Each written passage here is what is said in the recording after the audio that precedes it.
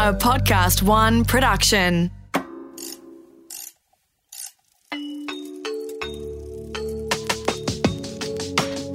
Created for expectant parents, new mums, new grandparents, or women thinking about becoming pregnant. This series guides you through the highs and lows of pregnancy, giving birth, and the complexities of parenting. Welcome to Birth, Baby and Beyond with Midwife Cath Curtin. Midwife Cath. Hello, Brooke. We're talking surrogacy. And, really great topic to talk about because not a lot of people know what to do or where to go if they are faced with, the issue of not being able to have a child and to look at surrogacy. It seems like people have a lot of anxiety around it because they don't know where to go. So I've been really lucky to meet the most fabulous couple, Katie and Tom, and their amazing story. When I met them, I'm very rarely speechless, but I was speechless with their incredible story, their strength, their courage, what they had been through, and they didn't have a lot of information. So it's really nice to be able to share some contemporary information to the audience. Absolutely, 100%. Cath, where did you actually first encounter Katie and Tom? Well, they came to see me in my private consultation rooms. I saw they didn't have a baby and I saw she wasn't pregnant and I'm like, oh, this is interesting. And we all sat down and then they told me their story, and it was about talking about parenting. And then we met another time to go and see Bridie, Bridie who was in. Yes. And Bridie was, really great with little Hazel, and just we bathed her and, showed how changing nappies and doing Cath's wrap. And then Katie had a very big cuddle of Hazel. And so it was really just, talking about, a newborn and because it's difficult as it is. Absolutely. Yeah. Katie and Tom, what do you remember about that process when you first met Cath? Can you take us back there where you were at that moment? So we met Cath about 6 to 8 weeks before we left Australia to go over to Kiev to have our baby, because our baby was actually born through surrogacy in Ukraine. And given that it's a country that doesn't speak English and we don't actually speak Ukrainian or Russian, and we were going to be there without our friends and family who would often be, my mum would often be, or Tom's mum, our support in the time of a newborn baby. And I'd heard Cath on a number of podcasts, and every time I Googled advice about babies, Cath would come up, and I knew she was in Melbourne, as were we, and I thought it'd be a good idea to just go in and see her. And I'm glad you could tell I wasn't actually pregnant at the time. Easy. A lot of stress eating in the lead up to it. And just thought it'd be really handy to just say, okay, what actually happens in a delivery room, and what should we expect in the first few days when we meet our baby and feeding our baby, and how on earth do we swaddle a baby? Rose at swaddling a baby. And that's what everyone feels, when they're about to have a baby. But Tom, take us back before Raph was conceived, and you'd had a good few years of trying for pregnancy. Yeah, so about 9 years ago, we obviously got married and tried to have a baby, and we tried every avenue that we could think of, went through the whole IVF cycles, I should say. How many times? I stopped counting at 15. Gosh. Oh my gosh. Oh wow. That is so stressful. Katie she probably has all the stats. Approximately 25 cycles with all the different scenarios of eggs and sperm and embryos and treatments. Yeah, so I stopped at 15. So 25 goes. None of those were successful. And, we went down and looked at, different avenues to have our own child, as well as maybe adopt a child. And we went through lots of programs and lots of counselling, and all that counselling was amazing. I'd recommend it for any new parent or expectant parent to just go in and sit on those counselling sessions, because, trying to foster or adopt a child, it's so difficult as an Australian to... And because the laws are really stringent, aren't they? Oh, wow. In terms of adoption. Yeah. Really. Absolutely. And they vary from state to state. Is that still correct? It was. Yeah, they do. Yep. So we live in Melbourne, but neither of us are from Melbourne, so we actually looked at legislation in 3 different states. And it's a lot of inconsistency and it's constantly changing as well.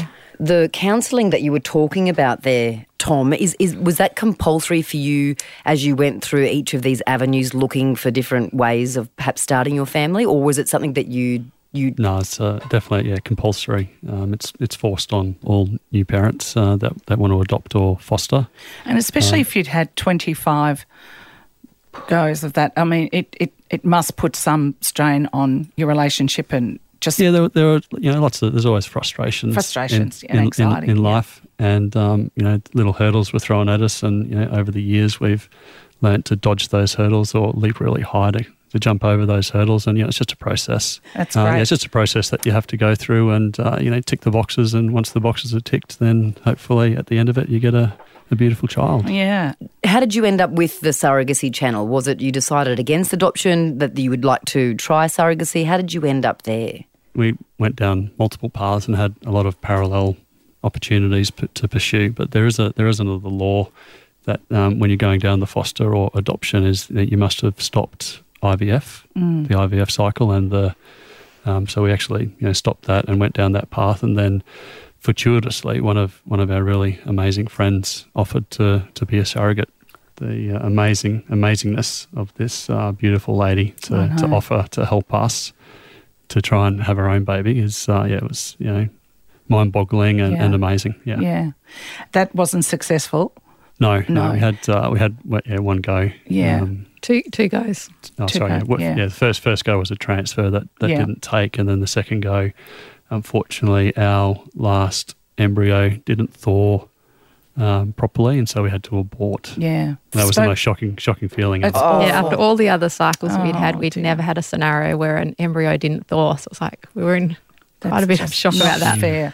Because the surrogacy in Australia took quite a long time. In addition to the counselling that's mandated, there's also, you see psychologists separately and together, and with our surrogate friend, and where everyone has to see lawyers separately, and you actually in Victoria need to go and get approval to proceed with the scenario. So were you doing this off your own bat, or did you have guidance, or was there someone here to direct you? Like, what would someone do if they're in Melbourne and they wanted, or Australia, and they wanted to try in Australia for a surrogate? Well, for us, as Tom said, a friend of ours came to us and offered to do this incredible thing for us. So that's what really started us looking into it. And then when she offered, we spoke with our fertility clinic, who had experience with other patients of theirs, and they helped guide us through it. It's sort of hard to know thinking back, because that process took 2 years because of all the requirements for the health side and the counselling side and the approval side.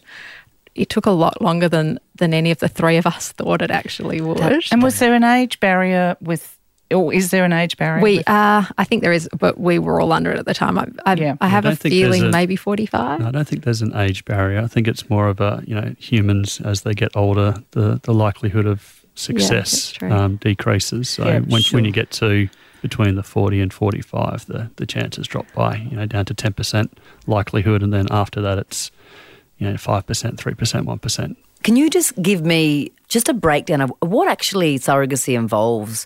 So in both Australia and in the Ukraine, surrogacy can be done when a woman carries a baby for you. So there's an embryo transfer, rather. In Australia and again in Ukraine, the egg couldn't be the surrogates. So even if you require a donor egg, it needs to be another woman's egg, of course, which was in our scenario. So Tom's sperm and a donor egg produced an embryo, and we froze those embryos, and then both in Australia and the Ukraine, our surrogate went into the fertility clinic and had an embryo transferred. And did you meet her prior to this? Sasha, did you meet Sasha prior to this? Our surrogate in the Ukraine, we didn't meet prior to going over to Kiev before our little boy was born. For some family reasons here in Australia, we were going to go over, but we weren't actually able to. So we signed our contracts through an agency we gave them a power of attorney to sign our contract with Sasha. So a contract was set up with Sasha. So we had seen her profile and we'd been matched with her. As soon as we were matched with her, we started communicating with her on WhatsApp. This is quite surreal that we were communicating with her in Russian because the Google Translate works better for Russian than Ukrainian. She didn't speak English, and we communicated that way with her throughout the pregnancy until we went to Kiev 3 weeks before Raf arrived. And then we had the most surreal experience of meeting her face to face. I can imagine. She was heavily pregnant. And going back to, she sounds like an amazing lady. I mean, she's just going to get, we'll explain more about her because she's just one amazing lady. Did after all those attempts and, everything, did you ever feel like giving up? It's a good question. I don't think so because I thought, and I'm sure Katie thinks the same, that we would get there in the end. Science is quite powerful. Human nature is quite powerful, and things happen for a reason. And we just knew that if we kept on trying, that eventually we would be successful and have an amazing baby at the end of this little life experience that we've been on. So we realised that it didn't work out here in Australia. How did you go from Australia to internationally? Explain that, and then we can go into how you found your surrogate and that process and the legalities. But how did that initial from here, Australia, overseas happen? So it was actually also, again, our amazing friend who had tried to be our surrogate here in Australia and we were already close, but you become particularly close when you go through a process like this with somebody.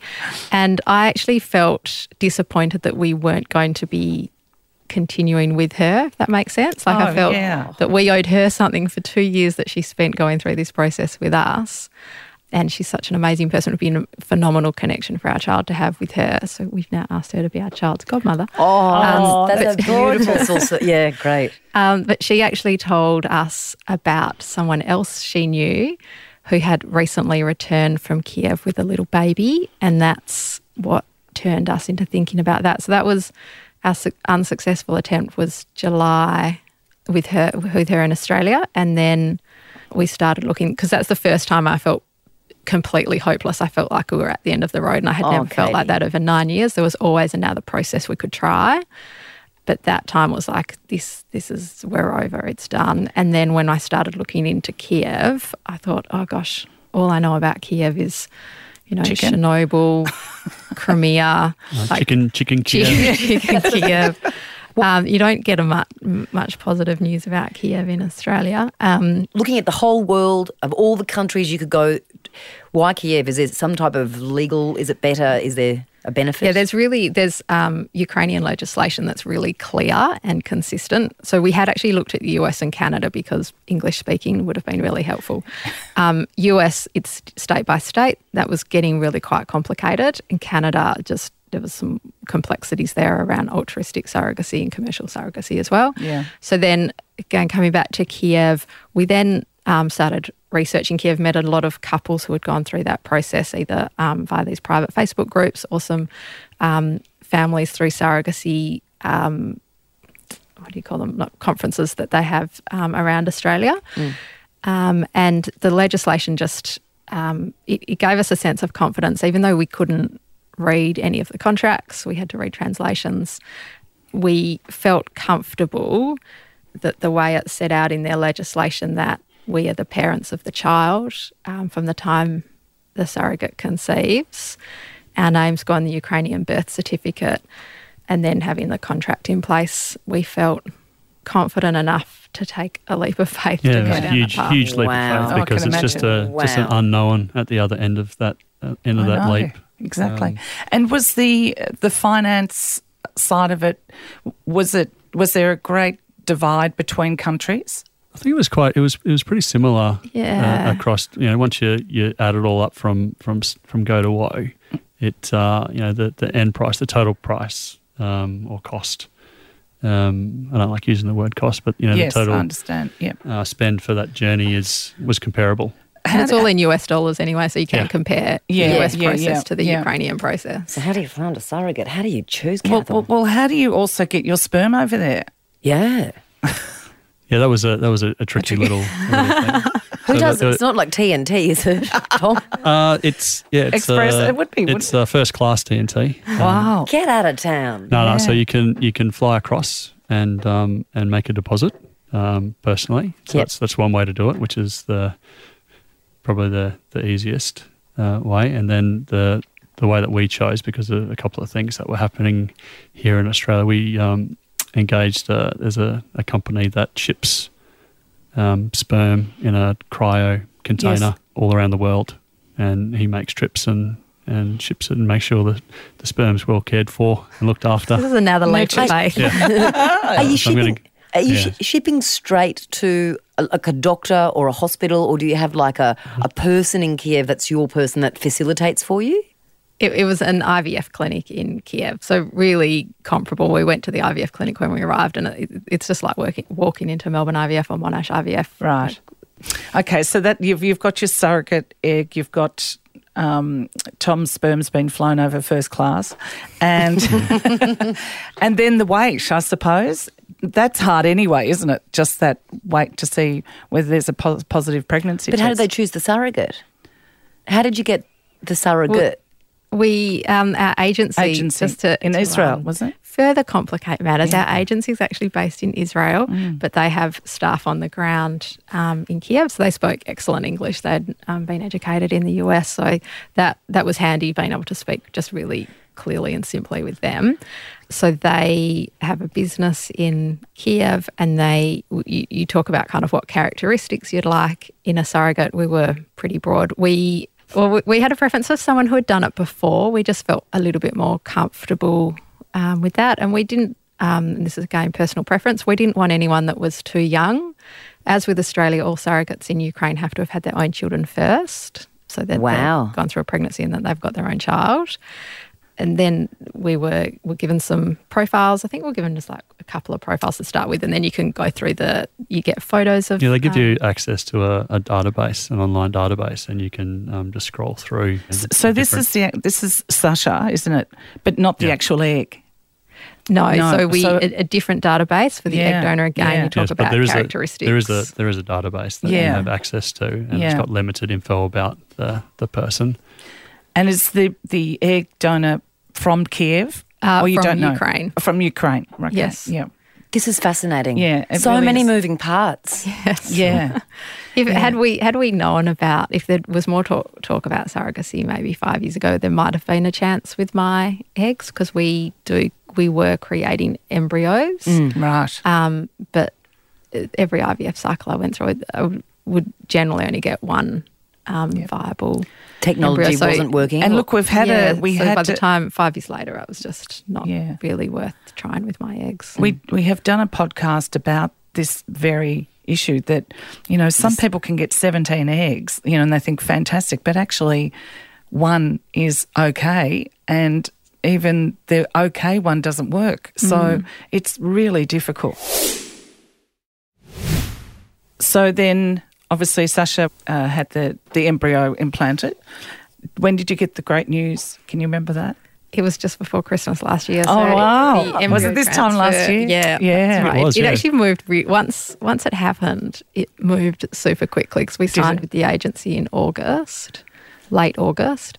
And then obviously the sperm had to get over to Kiev, and then the egg donor donated the egg, and then we created the embryos. And we actually only ended up with 3 viable embryos. So even I was like, oh gosh, yet another disappointment. We were just talking about the numbers game. Yeah. And in the end, Sasha fell pregnant on the first transfer, and I honestly couldn't believe it. Oh my God. We got an email with the result. It was actually a low HCG. It was a low, so we weren't sure. So even though we were excited, it was, there was a positive. Yeah. It was still a low rating. So we just sort of... Explain it to me, Cath. So when you get, that's the hormone that shows up in the blood or in the urine that tells you can say that it's that they're pregnant. But when you have a blood test, there's a a level of the HCG. So you want it to increase rapidly. So you want it to be high and then increase rapidly, like within days. So if you've got it, excuse me, so 0, you're not pregnant, and anything above 0, you've got the potential of being pregnant. But if it's low, you sort of think, you know. But there's a lot of factors with that, isn't it? With having that first blood test. So. Great email. Then Great email. Have you framed it? Well, we just sat on, like, we were honestly could not believe it. And then, oh my God, we didn't tell anyone at first, so we would just sort of look at each other sometimes and like, You sat on it, Tom. we've got a little gum nut. We would refer to our gum growing nut. little baby as little gum nut. Yeah. Yeah, it just give you goosebumps. Yeah. Can I ask a question about Sasha, if it's all right? Like, what's her motivation to be a surrogate? So it was commercial surrogacy. She was remunerated, compensated financially for this, but it's not just It's not just a money transaction. No. She is just such a kind, compassionate, caring woman. Look, it's hard. We've obviously had conversations with her about this via stilted Google Translate conversations sitting across each other in a cafe. Even when you're sitting right beside her, you're still sending her text messages. Yeah. Oh, wow. But it was actually shortly after we got home to Australia, she sent us a message and a photo of her 2 children, which we'd seen lots of photos of her 2 children, and she said in her message that thanks to us, she'd been able to buy an apartment so that her children could live with her. She was living 100 kilometres away from her kids, and her kids were with her mum, so she could work. So she was doing this to improve the prospects of her for her own children and her own family. Yeah, she was a working mum. She had a job, and there's not many people employed over there. So she was working as an accountant, I believe, and just wanted to care for her kids. I feel we really struck gold with Sasha. We had a really terrific relationship. There were times in the texting kind of before we got there that I felt sometimes, we haven't heard from her, we haven't heard back. And my approach to that was always, well, whatever she's comfortable with and whatever she psychologically needs to do to feel comfortable throughout the process was fine with me. A lot of trust, Katie. Yeah. But then when you meet each other, and that bond just got stronger and stronger when we met each other in Kiev and spent quite a bit of time together even after little Raf was born. So how soon do you go across? Yeah. So our agency said that Sasha looks like she might deliver earlier than the 40 weeks. So they said, probably about 38. So we decided to go in week 37 just so we could familiarise ourselves with Kiev. And it turned out that she was 40 plus 5, so 5 days late. So we had an amazing time exploring Kiev for what we thought was going to be a couple of days, which turned into a couple of weeks. So and what is it like? Amazing. Yeah, amazing city. Yeah. I fell in love with Kiev. Yeah. Good people. It was really, really amazing. And then I know when you left, you actually thought that you may have to stay for up to 3 months after Raf was born. You talk to all of the government agencies in Australia, the High Commission in London, which looks after citizenship and emergency passports, and the email correspondence you get back says, please expect that the process will take between 3 to 6 months. And we thought, okay, we need to think about what we're going to do, and can we afford to stay over in Kiev and wait for basically it's just the paperwork to be completed and submitted and approved before we came back. So we went over there with the expectation that we would be there for at least 3 months. And the reason for that is babies born through surrogacy in Ukraine are not entitled to Ukrainian citizenship, and Raf wasn't born with Australian citizenship, so he had to become an Australian, and then we had to get a passport for him before we could actually fly him back to Australia. And that was in Warsaw, wasn't it? So it was assessed in. We sent his DNA to Canberra, and then that went to his DNA Queensland. We had to get him to DNA match to get his citizenship by descent. Yeah, as part of the citizenship by descent, you need to prove a DNA match with one of the parents. Yeah, so that went to Queensland for assessment. They sent the results to London, who do the application for citizenship by descent, who issue the citizenship, and then the emergency passport is issued out of the Australian Embassy in Warsaw. So it's a very complicated process across a large part of the world. And Tom had to fly to Warsaw to pick it up. Yeah. I was over there on official business, but Katie... I called it his 2-day holiday. My 2-day holiday. 3-day holiday. Away from a, what was it, two-week-old baby. So you just, the thing I talked about before, which was just the process. You just follow the steps, you follow the bouncing ball, and hopefully it doesn't take as long as everyone expects it to. Is it like trying to pay a parking fine and you get absolutely exasperated, like you just lose your mind when you're standing in the line? I mean, you must at some stage. Well, we'd had 9 years of paperwork and bad news, and we're on this little experience of positiveness and success and amazingness. So whatever was thrown at us, we thought at the end of all of this, we're going to have an amazing baby boy, and standing in a queue for however many days or weeks doesn't matter. Didn't affect me in the slightest. No. And you just need to be organised, and Tom was. He project managed the paperwork and charmed all of the people he needed. He was always calm and respectful. Yeah. Like he never lost his cool with any of the people who were just doing their jobs to process things for us. Yeah. And we're not the first one going through it, and you can expect that other couples or other people going through it would show their frustrations, and that doesn't help the situation at all. We benefited greatly from the people who came before us, and then we tried to kind of pay it forward by explaining the process we went through. And there is this kind of private group of people who are going through this from all over the world, but a lot of Australians as well. And you just share information and support each other little community, as best you can. Yeah. How many people? Do we have any idea? In Australia, say?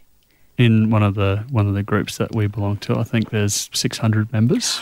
Wow. Globally. But it's gone, I think when we joined, it was a lot less than that, but it's just more and more people are now going down this path because there seems to be a lot of infertility in the world and people ending up... Yeah, you think you're on your own journey, but then when you start talking to people and sharing your experience, you find out that there's more people out there going through the same thing. A lot of people ever imagine. Yeah, a lot of people coming to you, Tom and Katie. Now that you're talking about it, do you find that people come to you for advice or they inquire details from you?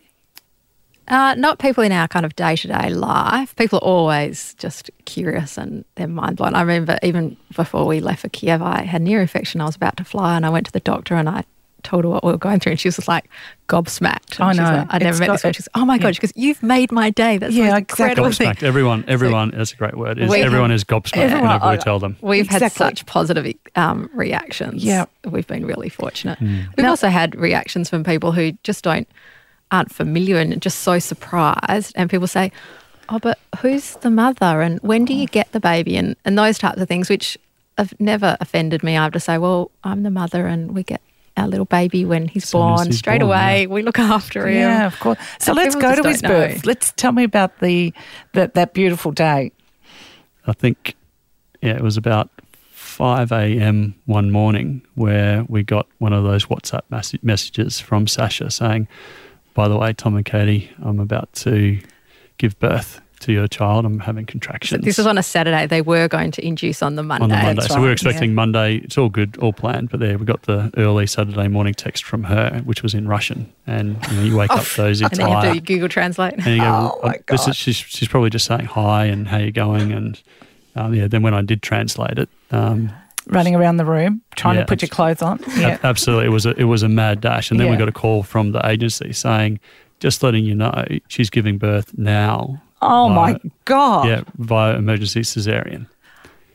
Oh, that's right. So she was wearing an Uber. Yeah, so it was going to be a natural, but the doctor... Because he was a big boy, wasn't he? Well, her labour started but then wasn't progressing. She got obstructed. So they had to... The explanation to us was that her cervix wasn't opening and so they needed to... and she had delivered twins naturally a few years prior. She is, as I said, an amazing woman. Yeah, so we're in an Uber going to the hospital, and the further you get out of the city of Kiev, you're still in the district of Kiev, but it gets less Parisian and more as you'd our Soviet. expectations of the Soviet looking.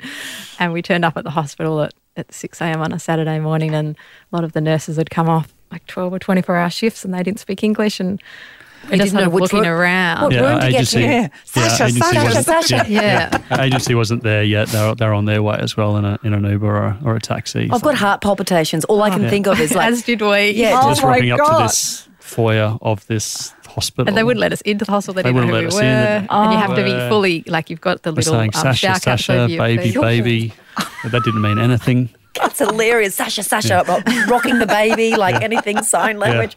The most, I really had my heart in my mouth when the professor who we had actually met at a scan a few days prior, he came out into the foyer. This is just before our agency walked through the door. And he just looked, he was, I'd say he would have been in his 50s, a Ukrainian man, and he didn't look positive or happy. So I was just terrified that something had happened to the baby or to Sasha or to both of them. And it's like, oh God, what's happening? And the funniest thing that really broke the ice was I said to agency when they did arrive, what's going on? And he goes, oh, everything's fine. He wouldn't be joking around like that if there were any problems. And that was joking, was it? His neutral face was him joking around. Oh, little character that he is. Good old Boris. Hilarious. Catherine. So that kind of lightened the mood for a minute. And then for half a minute. Yep. Jeez. And then they wheeled our little baby and we're like... 9 years in the waiting. 9 years in the waiting. What can you tell us, Tom, about that moment? What did you think he looked like you? Yeah, absolutely. You know, as soon as you see him, he had the same haircut as me. Had the same dimple in his chin as me. Does. So, you know, straight away. We had no worries about the DNA match coming He's back so with, Tom. his dimple in his chin. And what about for you, Katie? So, I mean, same. But was there anything that you remember at that moment after 9 years after? Oh my God, all just the cuddling him and just it was amazing. And seeing Sasha afterwards was amazing. But I remember at one point after all the cuddle, and then they come in and they're checking him over and doing all that sort of stuff, and the nurses had put him back down in his capsule. So he was with us from the moment they wheeled him into us. We stayed in the hospital in a room with him, and Sasha was in a room next to us. And nice. But I remember at one point they'd put him back in, and we were kind of like looking at each other. It was like about 7:30 in the morning. By this stage, we're like, "What do we do?" I'm like, "Can I pick him up? Can I pick him up?" And I looked at Tom. I'm like, "Oh, he's my baby. He's all yours. Yeah, pick him up and cuddle him as much as Who do we ask if we can pick him up and cuddling him again? That's so sweet. That's amazing. And how was Sasha? Well, because she'd had the cesarean, it was obviously a bit of a challenge. And she hadn't had a Caesar before. It's pretty tough. No, that she first had day. but she, oh God, she's so amazing. She's amazing. She had agreed to provide breast milk for us, which was just the most amazing just thing. Another gift. Such a special thing, a start for Rafi in life. Because that's not part of the, the contract. That's not a standard thing. No, it's not a standard we just asked the question, and we said, even if, and you agree it kind of in the contract, but we were very conscious about saying, look, change your mind at any time. It's whatever suits you. Yeah. Like if you still feel like doing it after birth, that's fine. We'll be just grateful. Yes. But no pressure whatsoever. But she did. So she was recovering in the room next to us and would provide milk, and then we would top up with a tiny bit of formula. Nice. Yeah. And then she actually offered to keep providing milk after we were discharged after 3 days, and we rented her an apartment in Kiev, and she spent another 10 days in Kiev providing milk for us, which then that's amazing in itself. But then you find out that she's, her kids aren't with her, and she's been away for so long, and yet she's still willing to give and help us out while the kids are in her hometown, maybe 4 or 5 hours away. She did it with such care and compassion. Yeah. And even the day she left Kiev, she was around at our apartment, and we went out for lunch and were saying goodbye.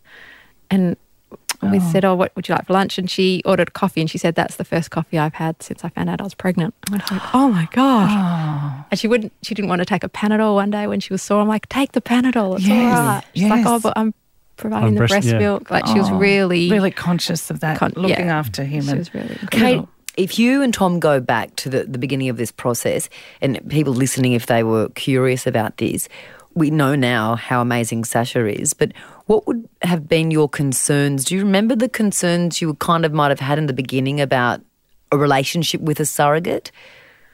I think our concerns were kind of, well, maybe somewhat rational. I was going to say rational. It's just thinking, and some people have these reactions when we told them eventually that we were expecting a baby in Kiev. They're like, oh, it might be a scam. There might not be a baby in the end of it. The money side of it. Yeah, people are really tied up in, oh, you're just being taken for a ride. What if she wants to keep the baby? But you just sort of had to put that aside. And then also, I think I mentioned before that sometimes we would send a text and you wouldn't hear anything back, and you felt, oh, maybe she doesn't really want to communicate with us, and I hope that she genuinely really does feel comfortable about doing this. But all of those fears were allayed once we met her, but it was just quite stilted, weird conversation in the lead up. And all of the updates we got were actually from the agency. I know some other couples who are going through this have said that their surrogate has sent them a photo of a positive urine pregnancy test before they go in for the blood test. But Sasha was like, well, we communicate through the agency to start with. But then, during the pregnancy, she also said things like, after we found out that we were having a boy, she said that she felt the same as she had with her son's pregnancy. Mm-hmm. So she had sort of thought it was a boy, but she didn't kind of tell us any of that stuff up front. Incredible, isn't it? Amazing. Yeah, all of those fears, because when we tried with our friend in Australia, obviously it would have been a very different relationship to having an overseas surrogate who speaks a different language. But it would have been nice to have had that proximity and that closeness. Yeah, of course. But at the end of the day, the most important thing to me was her well-being. She already had 2 children. Our baby wasn't born yet, so there were 2 children with a mother, and I was anxious about her health and well-being. I'm like, those kids need a mum. And then once Rafi was born, I was like, okay, now we've also got this baby, and then you just want Sasha to recover from the Caesar. Do you keep in contact with her? Yeah, we do. Yeah, weekly. She just sent through some photos. That's how we know it's knee deep in snow at the moment. So we're going to maintain, the relationship as much as she wants to. And really important for Raf. Absolutely. It's like it's open. It's an open book. Raf will know everything about everything. Yeah. What advice would you give to other families? Like, after your 10 years of everything you've done, what would you both say to people who are going down this track? Keep going. Good luck. Just keep doing it. Know that there are opportunities and avenues out there, and I think, as Katie mentioned earlier, if we hadn't known about this path many years ago, we would have jumped on it straight away, knowing what we know now. We would have done this, 5, 6, 7 years ago, definitely. And I think we've spoken to other couples who have also gone through a lot of IVF, and even couples from other countries where, like Australia, IVF seems to be quite a lot more advanced than even places like England. But IVF in Australia, it's a science and it's health, but it is also a business. And I think, in retrospect, we had an amazing specialist who did keep trying different things in the end. But some of our early cycles, I think it's just a numbers game, and they keep doing the same thing and getting the same negative result. And it's a really expensive process. And we were fortunate. All of our, pretty much my income was going to our fertility treatments, and we were able to do that. We were in an extremely fortunate position where we didn't have to wait each time that we wanted to go.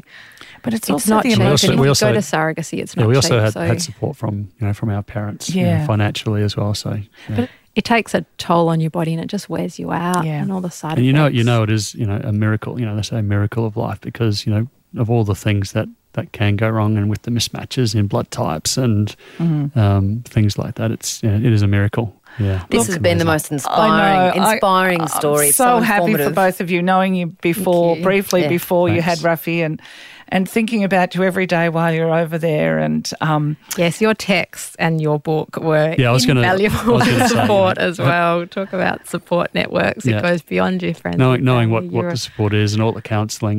The thing that was most amazing was what to do in those first 6 weeks. Yeah. So that book of yours was bath your baby at 10, wrap your baby well. And as incompetent as we were at wrapping when we tried it with Bridie, we became pros within about 24 hours. You just get there, don't you? It's just, Absolutely. you just do it. much. You I think just the key is as well is just to read one book Yes. Oh, yeah, God. rather You than get the hundreds so and much hundreds of textbooks Yeah. that are littered throughout Confuse our house. you. Yeah. Yeah, it's just confusing because it's different.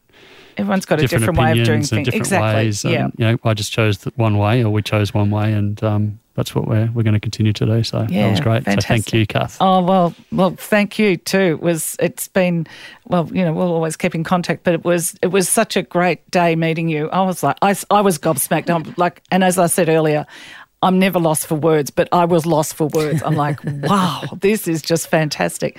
And I'm so proud of you both of you know, hanging in there and just going, you know, and going to Kiev and, you know, and just Sasha and just the whole story is really, really fantastic. And thank you for sharing everything, because with these podcasts, if they just help one person, I think we've helped someone, you know. As you said earlier, there's not a lot of information out there. It's just floored me. It's been fascinating. Yeah. Thank you so much again. It was just so great. I've learnt more myself today, and it's a journey of love, and it's a journey of courage, and it's just a journey, you know, of strength too for both of you, you know, to get through, and you're both so strong together, which is great. You know, you're really positive and strong. So thank you. This has been Birth, Baby and Beyond with midwife Cath Curtin. Birth, Baby and Beyond is recorded in the studios of Podcast One Melbourne, Australia.